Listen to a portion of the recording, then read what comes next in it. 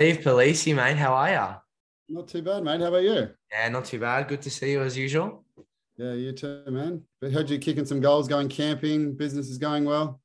Trying to, mate. Trying to LTD. That's what we say over here in Australia. I know you haven't visited us for very long, and I'm upset about that. But yeah, no, it's been good, mate. Trying to crack back into the new year. Business is picking up, but not as strong as you, mate. I think you're kicking some pretty solid goals too there, especially with the book. I've had a good read through, mate. You're doing well.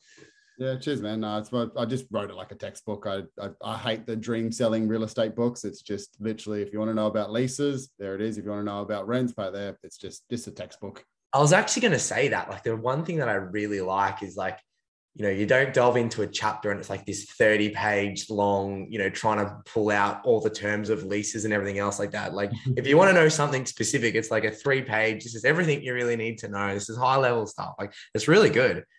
Yeah, cheers, man. I love it.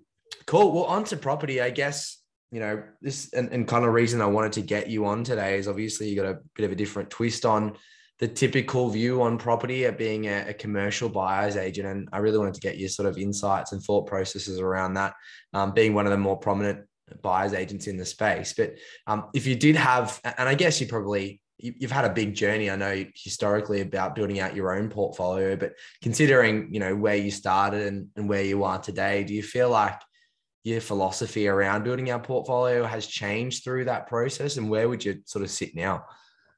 Yeah, no, I've definitely changed it. So the main thing for me was I didn't know what I was doing at the start. Everyone thinks they know what they're doing. They've got all this little, like we said before, the secret sauce, as we said, and they know where to buy and what they don't. They're just buying properties, hoping for the best kind of thing. So I've just got some more understanding around how that all works and why I'm actually buying properties.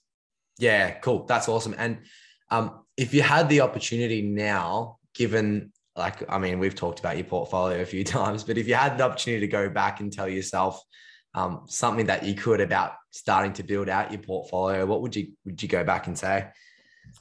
So the two things I'd probably go back is you need to look at your why. Like why are you like buying property, for instance? And the whole thing about property is leverage. That's why you're buying property, is leverage. So then, all right, once you've decided I'm going to use property because I get to leverage, because it means I get to play with big numbers. I put in little numbers and I play with big numbers. How am I going to do it? And then that's where the strategy kind of comes out, because everyone's different. Like if you're an 18-year-old kid versus a 64-year-old about to retire, completely different strategy and what you should be buying and where you should be buying and how you should be buying. So it's just that. It's looking at your why, then looking at the how.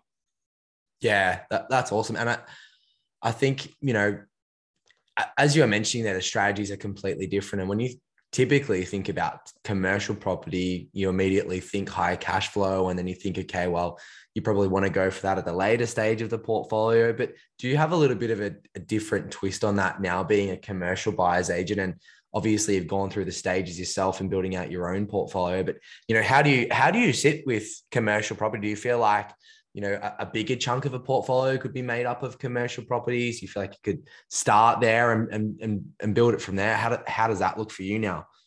Yeah, so commercial is great because obviously you get really good cash flow.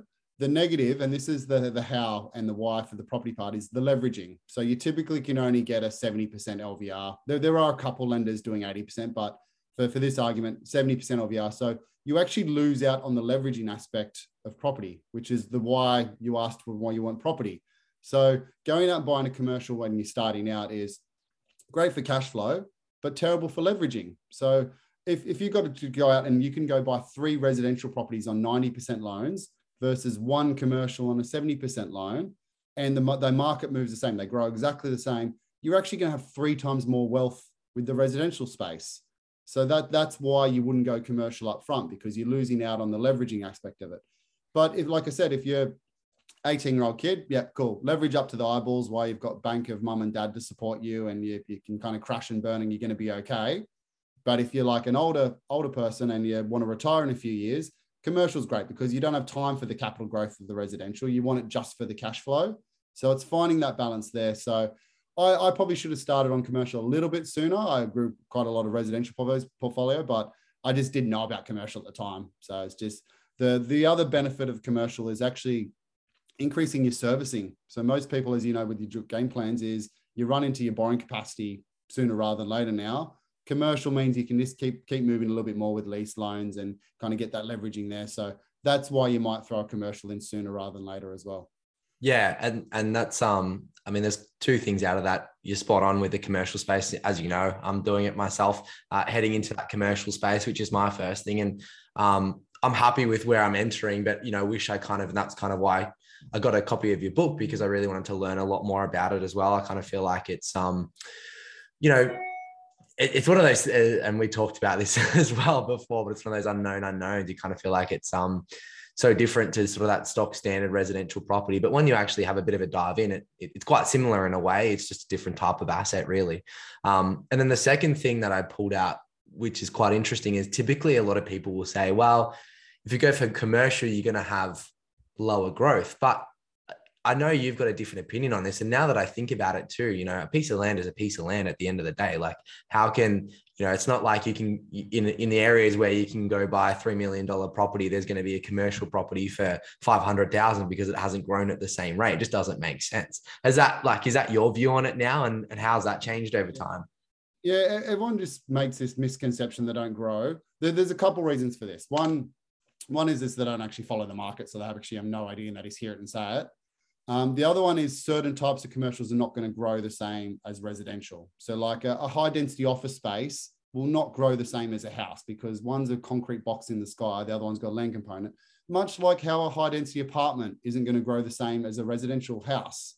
So there's like for like, but on average, it has the exact same growth. One of the other reasons though is it's normally delayed to the residential market. So the residential market will move first, but because commercial properties have longer leases, you don't realize the capital growth until the lease is finished and you get them revalued. So there's normally a bit of a lag effect. So people will buy in Sydney and go, oh, I've had 20% growth. The commercial market's done nothing, saying it doesn't grow. But over the last 30 years, they've all had 5.2 to 6.4% capital growth, the same as residential. And as you sort of mentioned, they have to. You don't have a house that goes from $1 million to $2 million, and then the warehouse next door sits there at 500,000, because every person in that house is going to be like, why am I buying another house when I can spend a quarter of the money and get more rent? So then that will flow on as well. So there's a lot more moving parts with it, obviously, like the type of industry you're buying in, the economy, unemployment, all that type of stuff as well. But that's no different to residential. But it's complete misconception. If you don't believe me, go back and look at any industrial warehouse or suburban retail in a good area 10 years ago and look at the price now. They've all pretty much doubled as well. Yeah, I wonder where that comes from, because, you can talk about high-rise offices, but as you say all the time, it's like comparing it to an off-the-plan apartment in a block of 100,000. Like, it's the same like for like if you really think about it. The hard thing is you can't get any grasps on the actual numbers though. Like a residential, you can pick a suburb and go, oh, cool, this is the median house price for a 3-4 bedroom. And on the whole, they're pretty much the same. Like they're going to have different layouts, slightly different floor. Commercial's so different. Like, what are we talking? Are we talking a 80-meter warehouse? Are we talking a 200? Are we talking a 2,000? What's the percentage of mezzanine area to floor space to office space to industrial? And that's just for industrial. Then you've got like suburban retail. Then you've got high density retail. Then you've got industrial. Then you've got like converted houses, like the medical centers and the vets and the weird retail ones that are converted. There's just so much unknown, but scrap it back. Just look at the fundamentals, land components, how much rent you're going to get, is there capital growth prospects, is it versatile? And then you'll do well. The resi market won't go away from you. Otherwise, the commercial market will then come back 5 years later. Exactly. It's all relative and it's all numbers at the end of the day. And that's why I kind of love that you specialize in it as well and explain it so well. So doing a good job with that. In terms of sort of your own personal journey and your portfolio, you don't have to get into any specifics, but do you feel like there was anything like a major mistake that you made or something, you definitely do different next time? Yeah. So the big one for me is probably, this is going to sound back to some commercial buyers. I actually chased cash flow too early in my residential portfolio.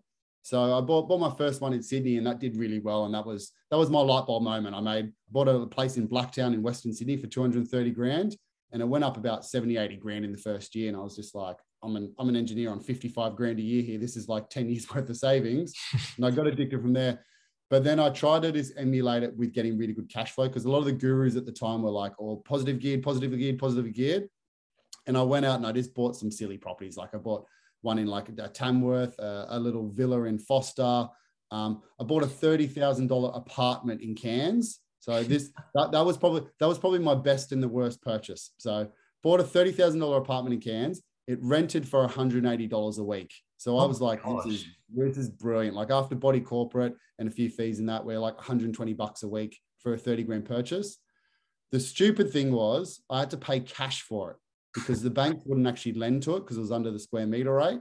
So I ended up spending like 35 grand on that Cairns apartment, thinking this is the best apartment in the world.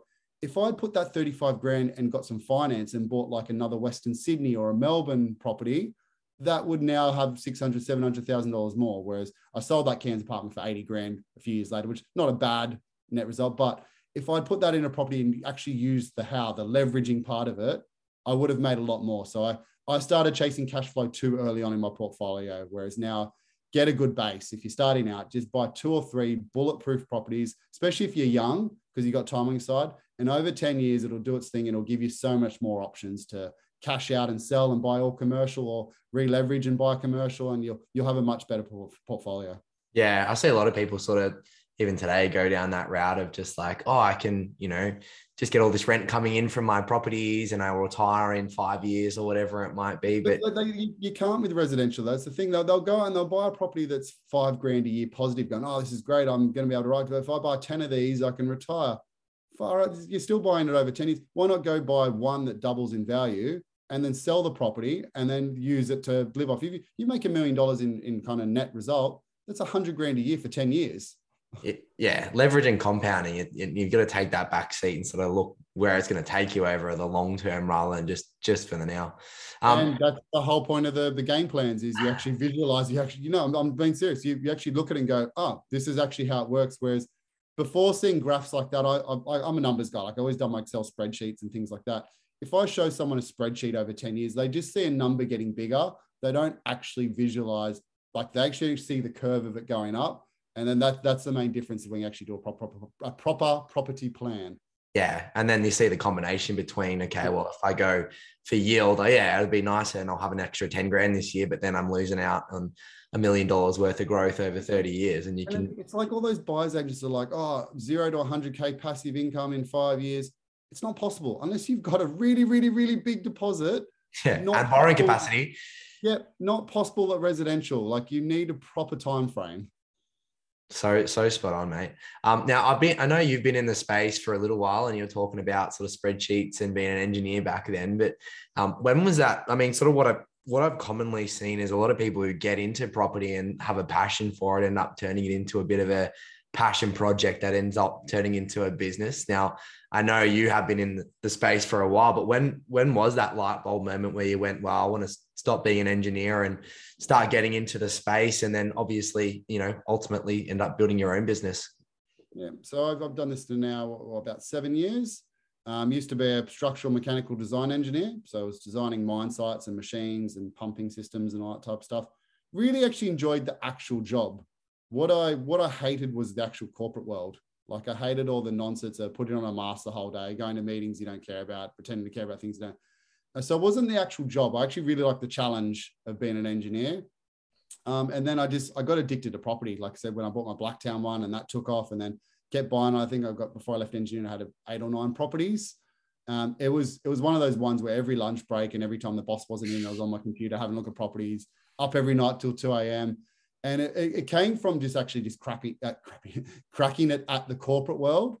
I was just like, I'm done with this. I'm sick of working thing. And like there was some small time kind of engineering ones, but you end up just doing admin and things like that. So I just saw a Facebook post for a buyer's agent at the time. They were looking for someone and wrote a bit of a silly response, and then had a coffee with them and got hired. And then all of a sudden I was a buyer's agent, and I didn't plan to be my own like business or anything like that. I was just doing it as a bit of I need to get out of this for a year. I actually planned 12 months. I was just going to do it, see some cool deals, get upskilled a bit, and then probably go back to engineering. And then I just enjoyed it too much. I just love that you could actually just play with your future. Like you can actually, by buying property and play with your future. When I was an engineer, you're there till you're 60. That's the aim, is you work. That's it. There's no escape. Whereas now I can actually retire if I want to retire. I have go on a holiday and work from England if I want as well. And the income supports that. Yeah, and that's the best part now is you've got that flexibility, you got the momentum. You still love it. Even though you were staying up to 2 o'clock back then, you can tell you still love property and searching for listings. And I think that's the main thing, as long as you're enjoying what you're doing day in and day out. Now, mate, there's 1,001 different one-liners out there, but if you had like a favorite property quote or something like that, what would it be? Oh, okay. Mine, there's, okay, this is it. There's two ways to get wealthier. One is to earn more money. The other is to lower your expectations. Oh, I like it. And if I'm not wrong, it's something that you've just done yourself, right? With setting your goals and understanding what you actually want out of life. Yeah, exactly right. And because there's the thing, people always set these. I always get the ones I always get is 100 grand passive income or 200 grand passive income. That's 90% of clients what they want.